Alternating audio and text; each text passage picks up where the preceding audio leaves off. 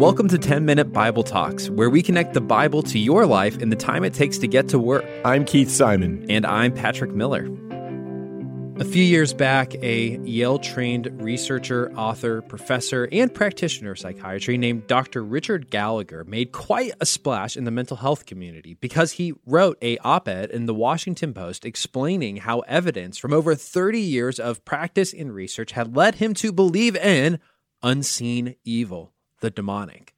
His article begins with the story of a patient he met in 1980 who could tell people their secret weaknesses without ever even meeting them. He told the story of meeting with this person for the first time, and when he met with her, she described in detail how his mother died painfully from cancer.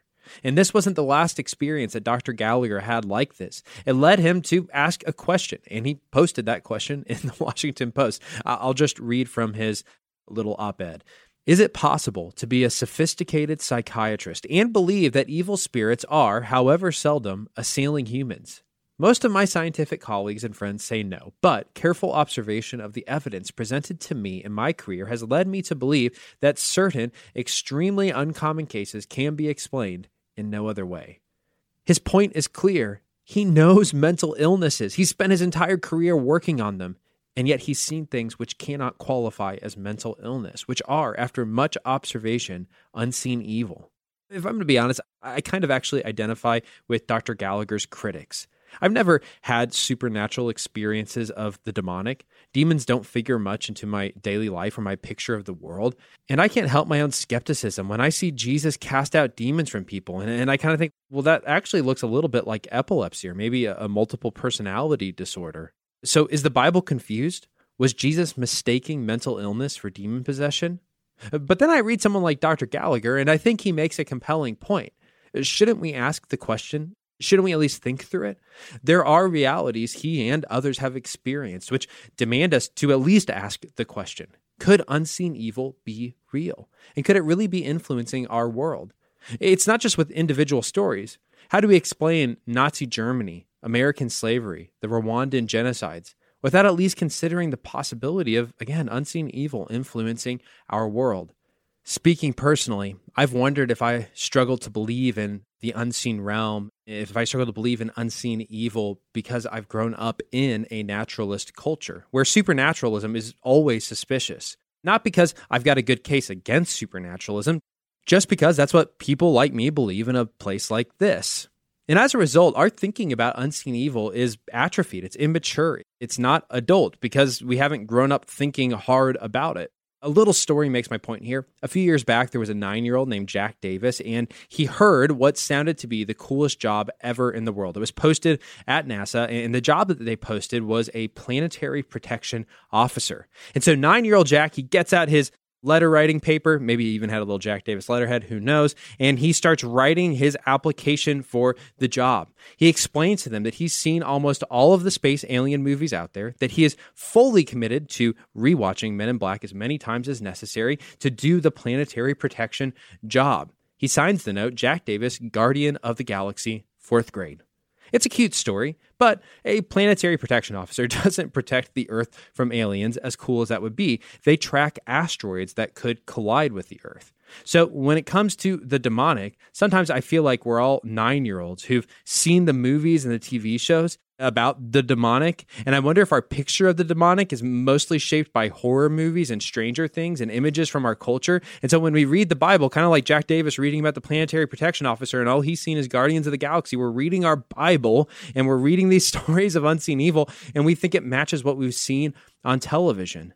Jesus and Mark's thinking about the demonic isn't based on horror movies or TV shows. It's not childish thinking about the demonic. It's mature thinking, and it's deeply realistic. It cuts straight to the heart of our bigger questions about evil, injustice, what's wrong with the world, and how it might be fixed. In Mark 5, Jesus gets off a boat, and he confronts a foreigner who's been living in tombs, and this person cannot be bound by iron. Let's pick up the story. And Jesus asked him, "What's your name?"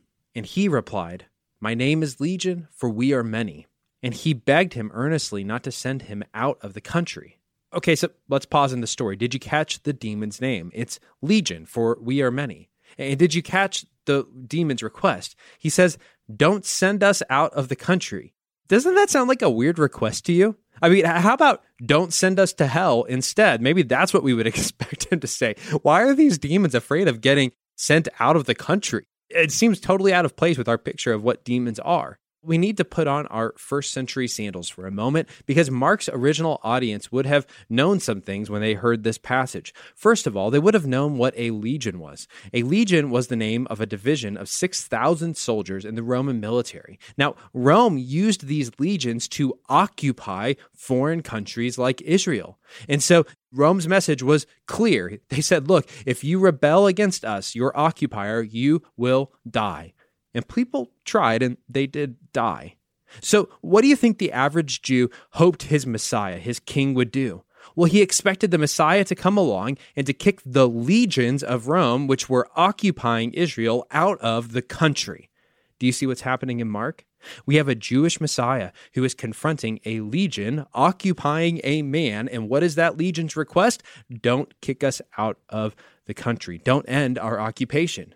So what's Jesus do? Verse 11, now a great herd of pigs was feeding there on the hillside, and they begged him, saying, send us into the pigs, let us enter them. So he gave them permission, and the unclean spirits came out and entered the pigs, and the herd, numbering about 2,000, rushed down the steep bank into the sea and drowned in the sea. With a single word, their occupation ends. The legion has a momentary reprieve in a herd of pigs before Jesus deports them out of the country. So the occupation is over. Messiah 1, unseen evil 0, and Jesus hasn't even broke a sweat. But we have to not miss the irony here because it's super thick. This is great ironic stuff. On the one hand, this story is exactly what Jesus' Jewish audience would have loved. Sending a legion into a herd of unclean animals who run off a cliff and die, that's exactly what they wanted to have happen to Rome. Get those unclean swine out of Israel. But you got to see the two-edged sword, because the man Jesus rescues, he's not a Jew at all. He's actually Greek. And the problem that Jesus is dealing with isn't the legions of Rome, it's the power of unseen evil behind Rome. The Jews in Jesus' day had a serious political problem, Roman occupation, and they needed a political solution. But the throne of the Roman emperor is too small for Jesus. Political solutions were too small for Jesus. He didn't come to take sides. He came to take over and to defeat the powers of unseen evil, which are behind every realm, behind all political machinations. We think that the answer to all the world's ills is to just defeat the other tribe. We've got to get the bad guys out of the country. We need to deal with the other political party, whoever that is. Maybe it's people who don't share my gender. Maybe it's people who don't share my race. Maybe it's people who don't share my sexual orientation, my politics, my fill in the blank. We got to get rid of those people because they're the problem. But Jesus shows us that the real problem, behind every problem, is the power of spiritual darkness, sin, and death. And much to people's surprise, he hasn't come to deal with the superficial problems, the ones that we tend to think of as the main problems, but he's come to deal with the root issues. The demons take this guy off the field of God's purposes for his life. The same powers of darkness take cultures and civilizations off the field of what God wants them to do in the world. So today, I want you to pray for yourself. Ask that King Jesus would set you free from the powers of sin, from the powers of darkness and death. But likewise, I want you to pray for this world. Not that your enemies would be destroyed, dismantled, or defeated, but that God's kingdom would destroy the powers of darkness behind that evil, that the people held in its grip would be set free. Thanks for listening. If you've enjoyed this content, please subscribe and give us a rating. That helps other people find this podcast more easily. Also, ask yourself, who could you share this podcast with? Texting an episode to a friend or a family member is a great way to help them grow spiritually. If you want to go deeper, check out our show notes for book recommendations.